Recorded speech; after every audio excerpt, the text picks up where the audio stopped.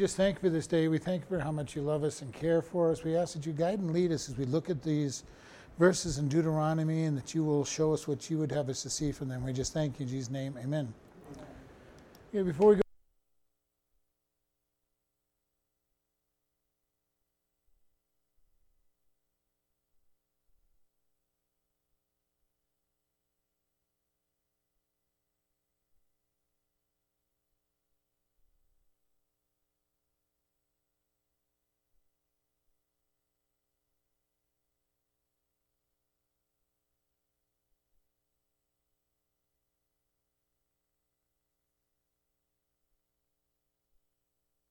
Deuteronomy 28. Oh, 28. And we're going to be looking at verse 63. And it shall come to pass that as the Lord rejoiced over you to do good and to multiply you, so the Lord will rejoice over you to destroy you and to bring you into naught. And you shall be plucked from off the land whither you go to possess it. And the Lord shall scatter you among all the people from one end of the earth even unto the other. And there you shall serve other gods, which neither you nor your fathers have known, even wood and stone. And among these nations you shall find no ease, neither shall the sole of your foot have rest. But the Lord shall give you a trembling heart and failing eyes and sorrow of mind. And your life shall hang in doubt before you, and you shall fear day and night, and shall have no assurance of your life.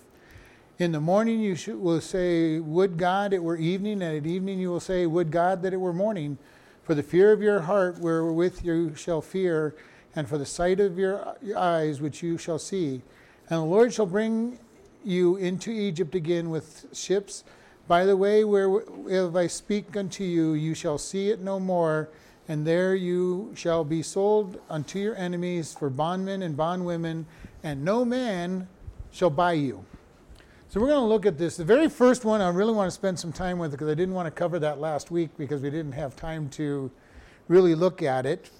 And it shall come to pass that as the Lord rejoiced over you to do good and to multiply you, so the Lord will rejoice over you to destroy you and to bring you to naught.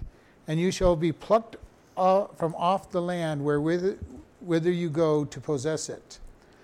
So I want to just think about this statement. God rejoiced in giving the children of Israel all the blessings that were promised to Abraham. And those promises were that they would be a great nation, they'd be as the multitude of the heavens, as the stars in the sky, and the sand of the dust of the earth, and that they would be blessing to the whole world. And God says, I've enjoyed doing that for you. And we see that. He takes them out of Egypt with mighty miracles, destroying all the various gods of Egypt, takes them across the Red Sea, wipes out the Egyptian army in the process, feeds his people, does all these miraculous things for them, feeds them for 40 years in the wilderness, even though they were rebellious people, gives them great victory in the time of Joshua, where they conquer the promised land, and they do not suffer losses during that period of time. Then we get to the period of Judges, and God says, okay, you keep misbehaving, I judge you, but he keeps bringing them back and not getting rid of them out of their country. King Saul comes along, doesn't do all the right things. God brings in David and Solomon, and they have their golden age of Israel. And then we see the long process where they keep pretty much going downward. The northern kingdom always has bad kings, always goes bad, and they get taken out real quick. And here God is saying, and this is something that might sound so strange, so the Lord will rejoice over you to destroy you and to bring you to naught, that you shall be plucked off from all the land whither you go to possess. And this is something we kind of might have trouble with when you first hear or read this, that God rejoices in bringing the discipline upon the Israelite people. And I was thinking about this when I first read it, because it struck me that I had never really noticed it before, God rejoicing. But you realize because of God's attributes, okay? We like to concentrate on the fact that God is love, He is mercy, He is kindness. But God has an equally strong set of attributes that says He is holy, righteous, and just. And that side of Him will rejoice in bringing discipline upon the people. Not because He's trying to hurt them, but because His righteousness and His holiness demands judgment. And this is what Jesus did on the cross. He was our propitiation. The scriptures tell us that God poured out His wrath upon His Son and that He rejoiced in doing it. He rejoiced in it because Jesus took all the sin of the world upon Himself, and God judged all the sin in Christ. And His righteousness and His holiness rejoiced in that punishment. And Moses here is warning the people, you go into the wrong direction, God will rejoice in punishing you as much as He did in blessing. God wants to bless His children. But if we aren't going to live the right lifestyle, His righteousness will come along and say, you are going to be judged and you're going to be punished. And so we think about this. Very important that we don't forget ever that God is righteous and holy and just. Now, He poured out His anger on sin on Jesus Christ. And the good news for us is He sees us in Christ's righteousness when we are Christians. We accept Christ as our Savior. He will pour out all the love and kindness on us because He sees the perfect righteousness of Christ upon us. And this is so important. For by grace are we saved by faith, not of works, lest any man should boast. It is so easy for some of us to get to this place sometimes where we think, well, God, you're so special to have me because look how good I am. Look at all the good things I have started to do. I am no longer as bad as I used to be. Okay? And we find ourselves in that thought processes pretty easily because that's the way our flesh wants to go. Look at me. Look at me. It starts out with kids. Remember kids, as a kid, maybe you as your kid, or if you've had kids, Daddy, look at me. Look at me. Look what I can do. Whether it's learning to run or walk or, play with the hula hoop or whatever it is, kids like to have the center of attention. Look at me. Well, the thing is, we don't really ever outgrow that look at me. In the business place, oftentimes it's, they may not be saying look at me, but they're going to draw attention to the things they're doing for the company and what they're doing right in their business and what they're doing to make things good. And we always end up developing this. And in the church, people have the same general tendency. Look at me. I'm following God. And they may not do it all the time, but there's always this tendency. And God says, no, I don't want to look at you. I want to look at my Son, Jesus. And He blesses us because of what Jesus has done. And very important for us to understand who we are in Christ. And the most important part of that is in Christ. We get saved by faith. We grow by faith. We do the works of God by faith, not by my own works. If it's by my own works, it doesn't work anyway. God says that it's worthless. And so here He's saying, and again, we go back to this, we've been doing a blessing and curse. Here's the blessings of God and here's the curse. And here He's saying, if you're going to do the wrong things, God is going to delight in bringing these curses upon you. And that's really something that we find very harsh and hard to believe, but yet it is true. His righteousness, His holiness, His justice will demand punishment. And on these people, it's going to be a long time from now. I mean, they haven't even gotten into the land yet. And then they're going to go through the long period, the couple hundred years of the judges. Then they're going to go through several hundred years of the kings. And then they're going to go into captivity because of their disobedience. The captivity of Assyria first for the northern kingdom, the captivity of Babylon for the southern kingdom. and they're going to be punished for their disobedience. And they're going to be, just as he's going to say here, kicked out of the land, and we're going to look at some of this. And then again, they do it again. They come back in the land and they do this whole process all over again until they're finally kicked back out again under the Roman Empire. And then they're out of their land this time. Instead of for 70 years, they're out of their land for close to 2,000 years. And so 1,918 years or something like that before they're finally returned. We see this punishment. God saying, you're not obeying me. And he says on here in verse 64, the Lord shall scatter you among all people from one end of the earth even into the other, and there you shall serve other gods which neither you nor your fathers have known, even wood and stone. And we saw this. In Babylon, they were scattered. Okay, Babylon scattered them. Babylon was one of the first nations that took people out of their home territory and scattered them all through the empire and brought people from all over the empire and put them in the land that they had conquered. Great strategy. It keeps your people from ever rebelling against you. If Germany had done that in France and moved the French away over to Poland and moved the Polish people into France, they probably would not have had near as many problems with the people because they weren't in their home territory. When you're fighting for your home, you're going to be very radical. And Babylon understood that. They moved people out of their homes and scattered them, so they had to learn other languages in the first place before they could even try to unite, but they kept them also out of from their home. And he says he's going to scatter you all across this country and that they would worship other gods. This has been something that is, as the Jews have done over the centuries. When they went into Egypt, they started following the Egyptian gods.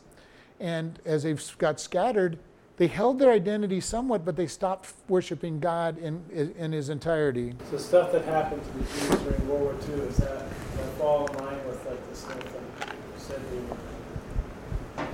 the southern kingdom was with Babylon and the northern kingdom was taken? Does that fall under the same? World War II was just Satan trying to get rid of them more than anything else, because they did not have a home country yet, and they were still scattered at that spot. But that's part of what's going on in here too. It's part of this curse. Oh, this curse has been going on for a long time. Satan has always been out to destroy Israel. And before Christ, the purpose of destroying Israel would be to make sure that the Messiah was never born, because he was going to be of the seed of Abraham.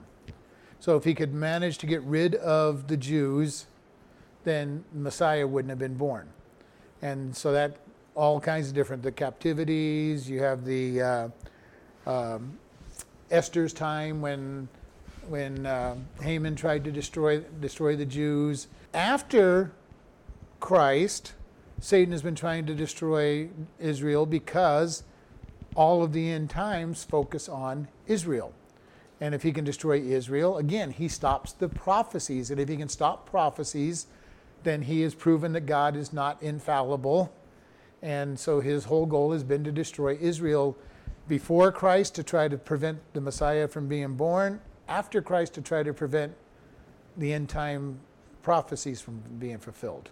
So, and here God's already told the people, when you disobey, I'm going to discipline you. I'm going to scatter you.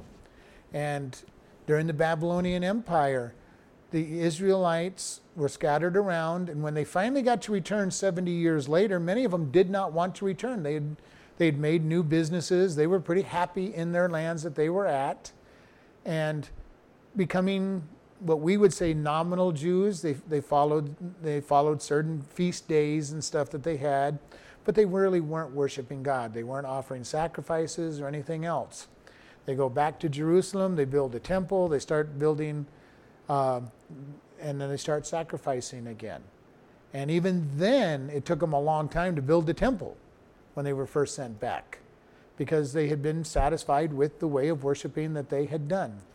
Today, for the Jews, the very religious side of the Jews want to build the temple in because they want sacrifices, because they know that there is no forgiveness of sin without the shedding of blood, and they need Yom Kippur being met. The non-religious Jews are just happy being their Jews, celebrating Passover and sleeping in their little booths on the Feast of Tabernacle and all the little activities that they do, but they're not really worshiping God. So we see the same thing. The same thing that happened back in Babylon is happening today with the Jews, and they're back in their land, and we have a small group that says they want a temple, and the rest, we don't care. And Satan has built something on the Temple Mount so that the Jews can't, it makes it difficult for the Jews to have their temple, supposedly. But the Dome of the Rock is not built on the site of the original temple, so they could build the temple, split the mountain, which they probably will, because the Bible really indicates that that's what's going to happen, is that the mountain will be split.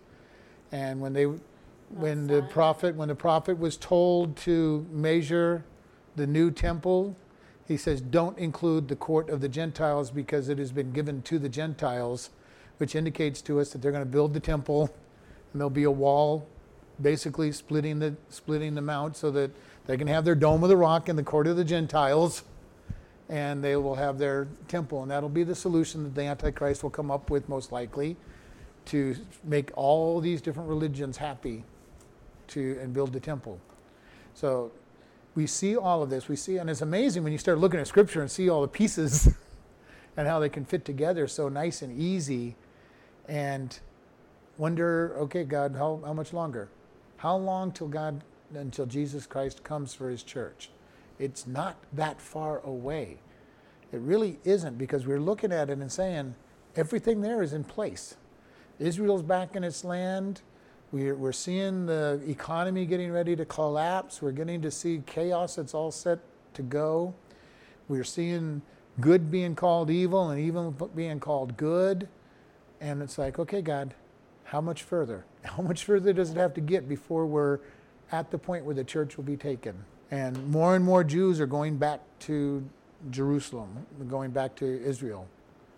And anti-Semitism is starting to kick back up again, and Jews are not wanted in most of the world and are being blamed for all the problems of the world again, just as they've always been blamed, all because of this prophecy that we're looking at, that we're beginning to look at. And it was already told to them that they were going to be blamed. It was already told to them they were going to be scattered. And verse 65 says, "For among these nations shall you find no ease, neither shall the sole of your foot have rest. But the Lord shall give you there a trembling heart and failing of eyes and sorrow of mind. And your life shall hang in doubt before you, and you shall fear day and night, and you shall have no assurance of your life." And again, we see this. He's really picturing anti-Semitism here. He goes, you're going to be going to these nations, and you're not going to be at ease. Now, when they went to Babylon, many of them felt at ease in their little conclaves that they had built up. But after the diaspora, when they were scattered after Roman captivity in 70 AD, they have not been really at ease completely. Every time they turn around, they're being blamed for something. Okay, and even today, they're being blamed for all kinds of things. During the Middle Ages, they were being blamed for the plague, because they followed God's standards and washed their dishes in their hands, and if rats crawled across the food, they threw it away rather than eating it. And the rest of the world didn't understand that there was the fleas on the rats that were bringing the plague, and people were dying. So what did they do? The Jews weren't being killed, so they said, okay, these are witches and sorcerers, and they burned them. They would take them out and burn them so frequently because they were at fault. They have been very shrewd in their banking and lending businesses because of the rules that they followed of God. And they've been blamed for taking advantage of the bad situations that people followed. They wouldn't borrow, but others borrowed from them, just as God said they would. And so they've been blamed. Hitler wanted to blame them for just about everything, and started killing them. And this has been the pattern year after year after year, millennia, for millennia now, that they have been blamed, they have been accused. And it says, there will be no ease, your sole or your foot shall have not rest. And the Lord will give you a trembling heart, a failing eye, and sorrow of mind. Many times the Jews have been worried about their lives over and over again. So the Jews have had all these problems over the years of people going after them for whatever reason. And many times it made no sense, but it was Satan energizing the angers and the petty bickerings and aiming it at the Jews, trying to destroy them. Over and over again, he's tried to destroy them.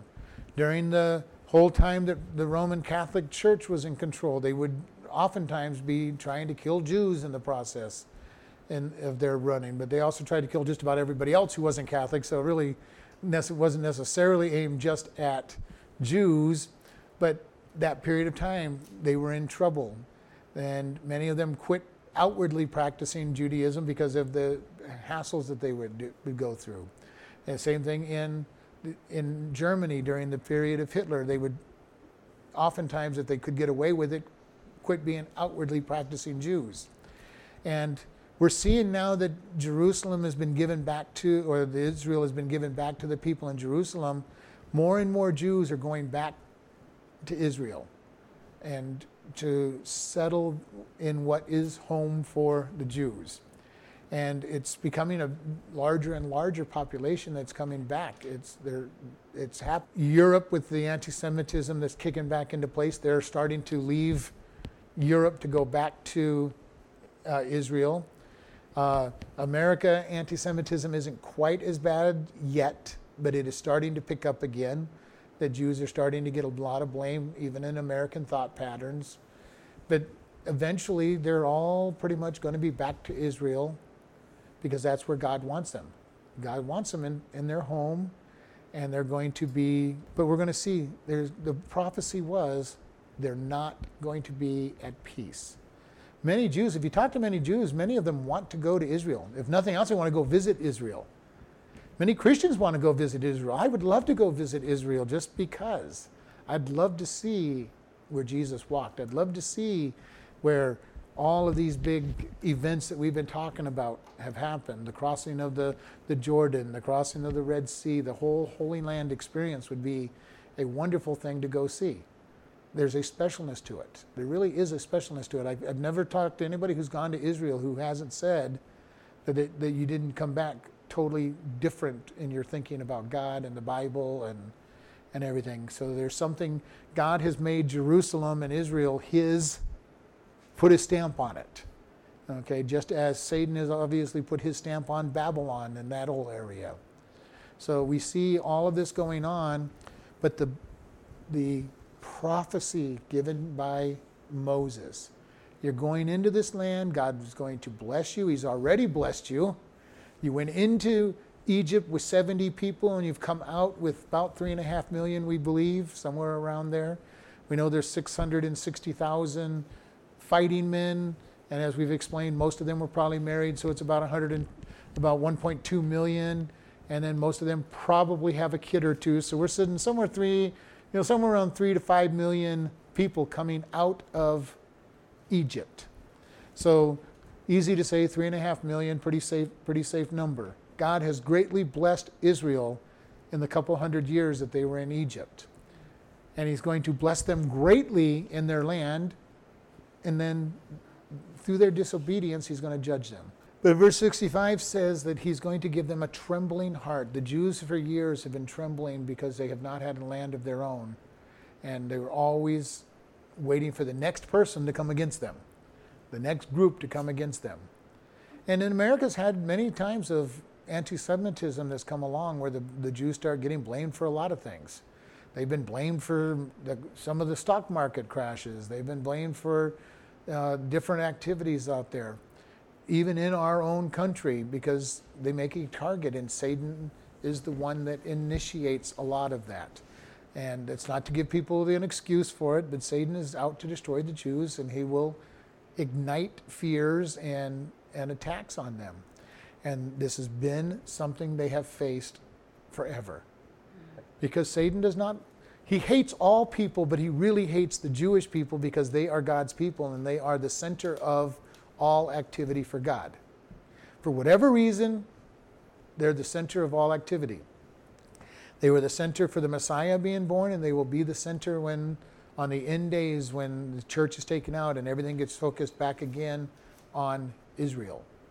And the temple's been built, and they'll think that the Christ has come. When the Antichrist comes and they get to build their temple, they're going to think Messiah has come. We're going to be the center. And then at the halfway point, he stands up and says, "Worship me, I am God." And all of a sudden, God gives them a divine knowledge that you've been deceived. This is not the Messiah. You missed the Messiah, and everything changes for them in a really big way, and this thing really kicks in, that they'll be completely in fear, because everything they do will be nothing but attacks for 3.5 years. They will be constantly under attack by Satan and his forces, and it's only God that's going to keep them alive. And then we'll see miracles just as we've always seen. Israel has always had great miracles in its existence. From battles in the Pentateuch, where God extends a day so that they can finish a battle. We see them dropping hailstones on their enemies. We see Jonathan going up to a garrison and saying, God, if God wants us to go up, he'll say, "Come on up here," and we'll go up there and we'll kill off the entire garrison. And just Jonathan and his shield bearer destroyed the entire garrison, and they're able to win the battle. Israel's able to win the battle and kill many people. The 6 Days War fall under that? The 6-day war fell under that. There's huge miracles involved if you study the 6-day war. They've got bombs that would hit buildings and not blow up. They would have planes that fell out of, missiles that just fell out of the sky. They had whole divisions that would surrender to 2 or 3 puzzled Israeli army men because they saw an army behind them and surrendered. These guys would why are these guys surrendering to us? Because they just see the 2 or 3 of them, and an entire division is surrendering to them. Things like this happened over and over and over again in Israel's history. And they get better use out of weapons than anybody else could ever get out of them. And God has just blessed it because they're his people. And over this has happened, and this is going to happen in the end days when Satan is trying to destroy them. It'll be the angelic forces defending Israel and keeping them from being defeated, because God's going to say they are not going to be defeated. They're my people, and they're going to learn really what it means to say God is your defense. In a very literal way, God will be their defense. And all of this, when they finally come to where they're supposed to be and realize we need to follow God. And that'll happen toward the end of the tribulation period as a nation, that they'll come to that conclusion. And they really have not had many times when they've felt this way. Even in Moses' day, the people really did not follow God that closely. Every time they turned around, they were going against God, even in Moses' day. Joshua's day, from what we see, most of the time, they were following God. And why, I don't know. Maybe it's because everything was so critical that they had to follow God because they were in battle for Joshua's life. And a lot of times it's the same thing for us. The more trouble we have in our life, the closer we draw to God because we know that we need him.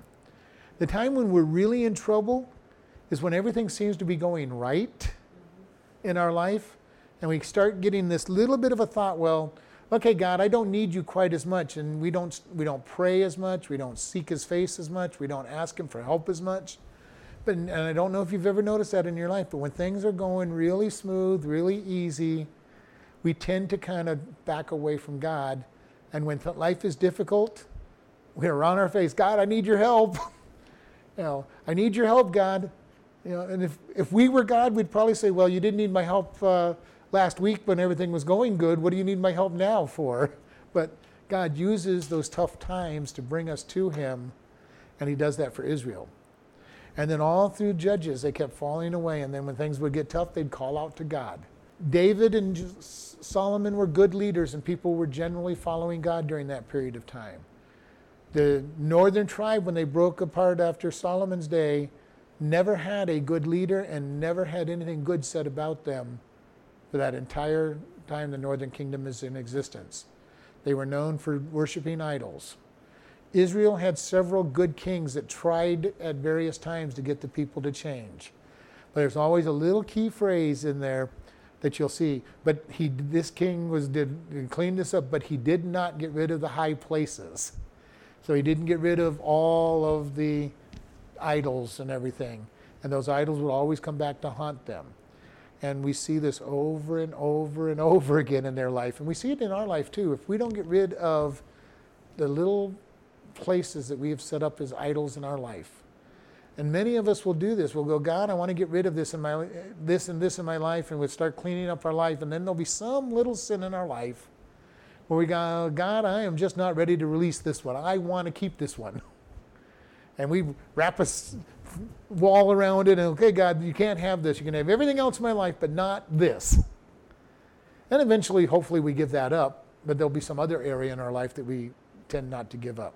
And those will be our besetting sins. The thing that will keep making us trip up.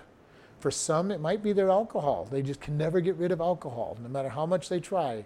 For some, it may be their lustful lifestyle and everything. They just can't get rid of that lust in their heart. And they'll have this besetting sins that keep following after them. But Jesus, here Moses is telling them, you're going to be in fear. And your life shall hang in doubt before you. You shall fear day and night and shall have no assurance in your life. And this is many times where the Jews have been. Totally in fear of what's going on. And I love this. In the morning you will say, would to God that it were evening. And at evening you will say, would to God that it was morning. For the fear in your heart, wherewithal you shall fear, for the sight of your eyes which you shall see. Have you ever been in a place where you kind of just wished that it was whatever it wasn't? God, things are just so bad. I wish it was night so I could be sleeping. And you didn't sleep real well, and you're going, I wish it was nighttime. I wish it was daytime so I could be doing something. You get back to the daytime, and I wish it was night because I'm so tired and I just don't want to deal with all of this. This is what he's talking about. Always wishing for something else. And we might not be saying day and night in our day and age, but how many times have we lived with that, I want something else. I don't want what I'm going through, I want something else. This is so important for us to be at peace with where we are at. Living in the moment. Paul said, I have learned to be content with much or with little, with plenty and with little. Whether in bonds or out of bonds. He goes, whatever God's put in my way, I've learned to be content. This is what God's saying. I'm your defense. Just let me be your defender. You hide in me. But because they were so worried about what was going on, they were never happy. And I have met so many people, even as Christians, that are never happy. They never have enough. God's not doing enough in their life. They're just never pleased with anything that's going on in their life, mostly because they're not looking for what God is doing in their life. And this is very important for us. God is always working in our life. Even when things don't look like they're good in our life, God is still good and has a plan for us to be dealing with. And we need to be able to work with that. God, what is it you want me to do in this situation? How are you trying to develop me? And get used to it, because our life is going to have trials for the rest of our existence. And those trials are there to help teach us something. Sometimes they're there to punish us, but mostly they're there to teach us and prepare us for when things really get tough. For the next big trial. For the next trial that comes along. Did you handle that one? No, I'm going to give you a little harder one. But even at that, each trial that we successfully pass through has an appearance to other people that says, this person is got something I want. Because how many times do we look at somebody and say, wow, that person's got it all together? Now, if you really knew what they were going through, you probably wouldn't think they had it all together, including other Christians. Because every time you do something big for God, Satan is going to come against you with something else to try to trip you up and make you lose your pace. So the more you're doing for God, the more under Satan's attack you're going to be in the first place. When all you're doing is nothing or very little, Satan doesn't care.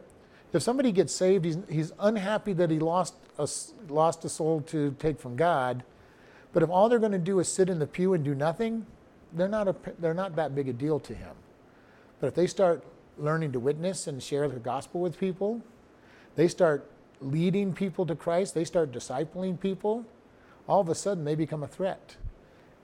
Then they take the next step, and who knows what can happen once they get the next step. Because God is going to use us in ways that we can never, ever understand. And for each one of us, we're probably amazed at how God uses us already. You know, when you first got saved, did you ever think that you would be doing half of what you're doing today? Probably not. Yeah. When I first got saved, I never thought I'd be teaching Bible classes and being on the internet and reaching a number of people and ministering into lives. And yet God is using me in ways that I never dreamed that I would be used. And who knows what he's got into the future. But I love thinking about, somebody like Billy Graham. In a biography of Zamperini, he got saved at a Billy Graham crusade. And outside the tent that he got saved in, it was free seating for 3,000 people. Okay. It's been a long time since Billy Graham's preached to 3,000 people. And figuring that was a big number, because this was early on in his ministry.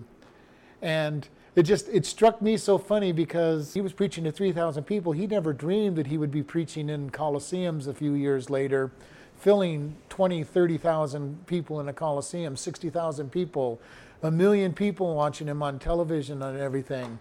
Because that is not usually what you think of. When Billy Graham got saved, even when he became an evangelist, I'm sure he wasn't thinking, I'm going to go preach to 1 million people.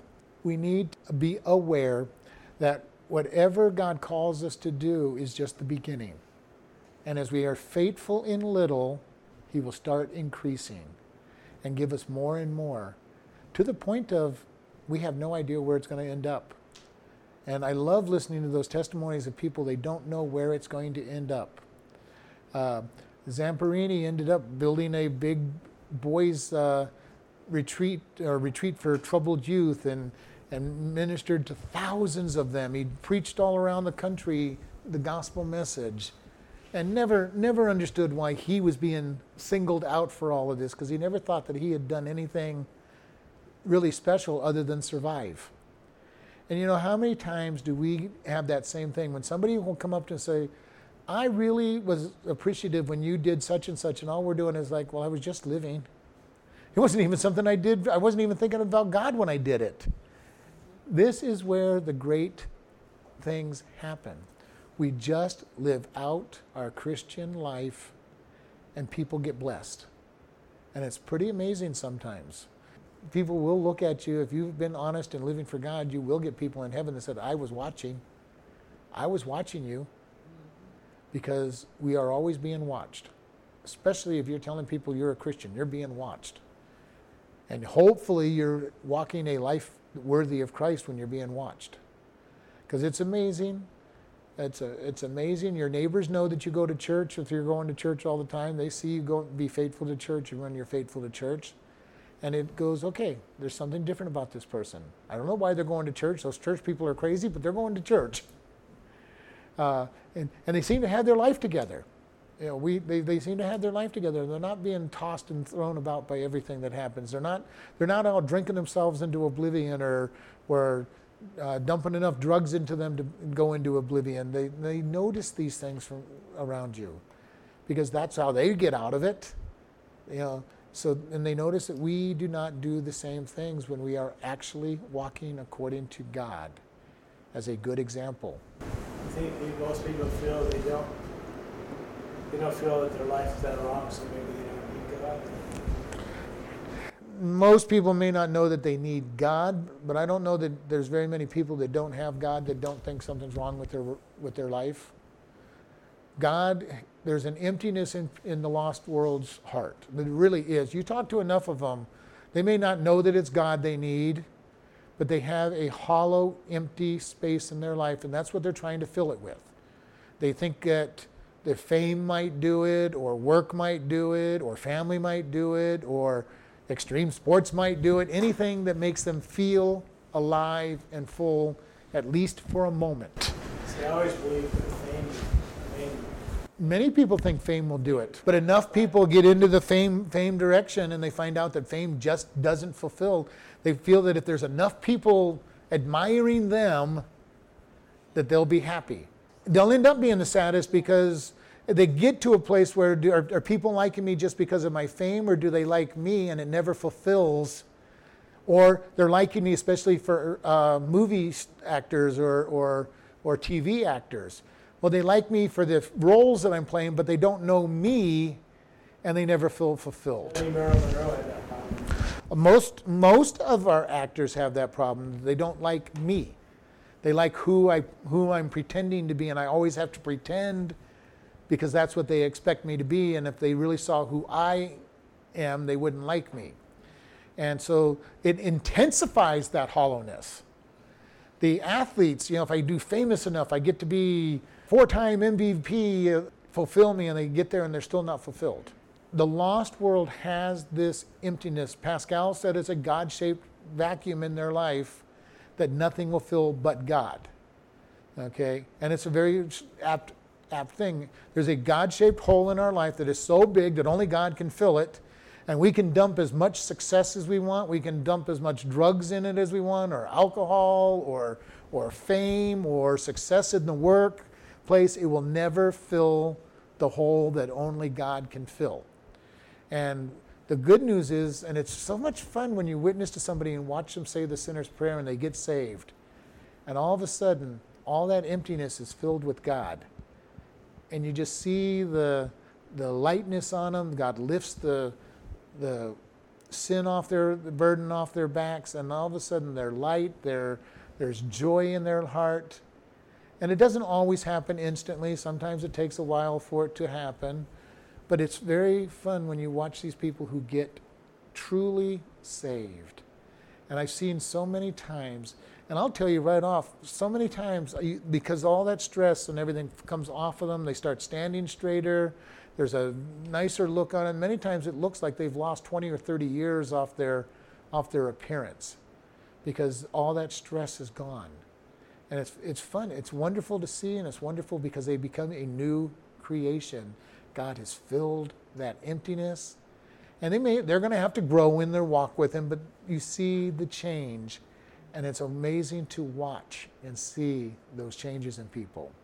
I've prayed with so many people over the years and watched that happen, and it's just an amazing thing. I've prayed with some people, and I'm not sure that they got saved, because there was nothing. They mouthed words, probably. Now, I can't judge it, but it seemed like they mouthed words. There was no change in their life, no filling. And those are the people you're going to go, well, I tried God. You don't try God. You become a child of God. You don't try God. And that was one of the witnessing things that was really big in the 70s. Just try God. No, quit trying. You either are His or you're not. There's no try. It's yes or no. Yeah, it's a yes or no. It's do or don't do, but don't try to just test it. And the last verse 68, and the Lord shall bring you into Egypt again with ships by the way where I speak unto you, and you shall see it no more. You will be sold unto your enemies for bondmen and bondwomen, and no man shall buy you. How would you want to be a person up for a slave auction? It's bad enough to be a slave, be up for slave auction, then nobody buys you. It's bad enough to be a slave, but then to have nobody want you would be terrible. Not that you want to be a slave, but you understand what I'm saying. You're on the block, you're being thrown in with every group, and they go, no, we don't want that one. But we look at this, and it says, the Lord shall bring you into Egypt again. One of the things about Egypt, when you read Egypt, yes, there's a real country called Egypt, and a lot of times it's talking about Egypt. But Egypt also refers to going back into the world system. Not necessarily captivity, but... Not necessarily captivity, but going back into the world away from God. For Christians, it would be turning away from Christ and returning back to your old way of life, going back to the world, backsliding, going into Egypt. Egypt oftentimes has that picture of being backsliding. Abraham was supposed to be wandering the promised land, and what did he do? He went to Egypt, got into trouble because he said Sarah was his sister, and Pharaoh got into trouble with God because he took Sarah into harem, and God said, told him he's a dead man, and he kicks Abraham out of it. And Abraham didn't learn his lesson with Pharaoh. He went and did it again with Abimelech. And same thing, you're a dead man. And Abimelech says, get out of here. You've lied to me. You've gotten me in trouble with God. Get out of here. He was trying to save his own life. But again, it was turning away from God to the world's way of thinking. Returning, and the idea, we get that statement around Christianity, returning to Egypt. Going back to Egypt or going back to the world. And Egypt oftentimes represents this idea of leaving God and going back into the world's way of thinking. And this is becoming very important for us in the Christian world. We need to have a biblical world view and accept the Bible no matter what the world tells us. And there's been many times where there's been real problems over the centuries even. Galileo got in trouble with the Catholic Church for saying that the world was round, even though the Bible said the world was round. Okay? But the Catholics didn't read the Bible, so they criticized Galileo for saying that the world was round. And he did it from scientific proofs. We've seen this over and over. Darwin proposed or popularized the idea of evolution. The church for many years tried to figure out how to make evolution part of the Bible instead of just saying, this is what the Bible says, the Bible's true. They tried to fit the two together, and they're diametrically opposed. And we're now finding out that evolution has all kinds of holes in it. It doesn't fit the Bible, and the Bible was true, and it fits science. It fits true science. So we just look at it and say, I need to believe the Bible. If the Bible says do something, I should do it. If the Bible says don't do something, I shouldn't do it. Plain and simple. If it's positive and says do it, do it. If it's negative about it and says don't do it, don't do it. And then let God worry about why it's true, even if you don't understand why it's true. God wants us to be obedient to Him. And the more obedient we are to Him, the more blessing we're going to have because of our obedience. We don't want to go back into Egypt. We don't want to go back into the world's way of thinking. Besides the fact, if you truly are a Christian, you can't go back to the world and be happy. If you've ever tried it, you know that's absolutely true. You cannot go back to doing what you used to do in the sin and be happy. You're always feeling convicted about it. You always know that I'm not supposed to be doing this, and this is how God changes us. We may still do it at first, but we always know, no, you're not supposed to do it, you're not supposed to do it, you're not supposed to do it, you're not supposed to do it. And even if we start doing it, and then eventually we finally, if we're smart, we quit doing it. Because it's not the same thing. If you were into drugs and alcohol, you cannot go back into drugs and alcohol without that conviction that it's wrong. If you were a liar, you cannot go back into lying without the conviction that it's wrong. If you were an adulterer or a fornicator, you cannot go back into those things and do them without knowing that they're wrong. And whatever sin it might be, you know it's wrong because the Holy Spirit convicts. Let's close in prayer. Lord, we just thank you for this day. We thank you for how much you love and care for us. Lord, we ask that you help us to walk in your ways, that you will not have to judge us for falling back, and that you will not go back into the world. Lord, that we will not put ourselves under that kind of treatment. And we just thank you in your Son's name. Amen.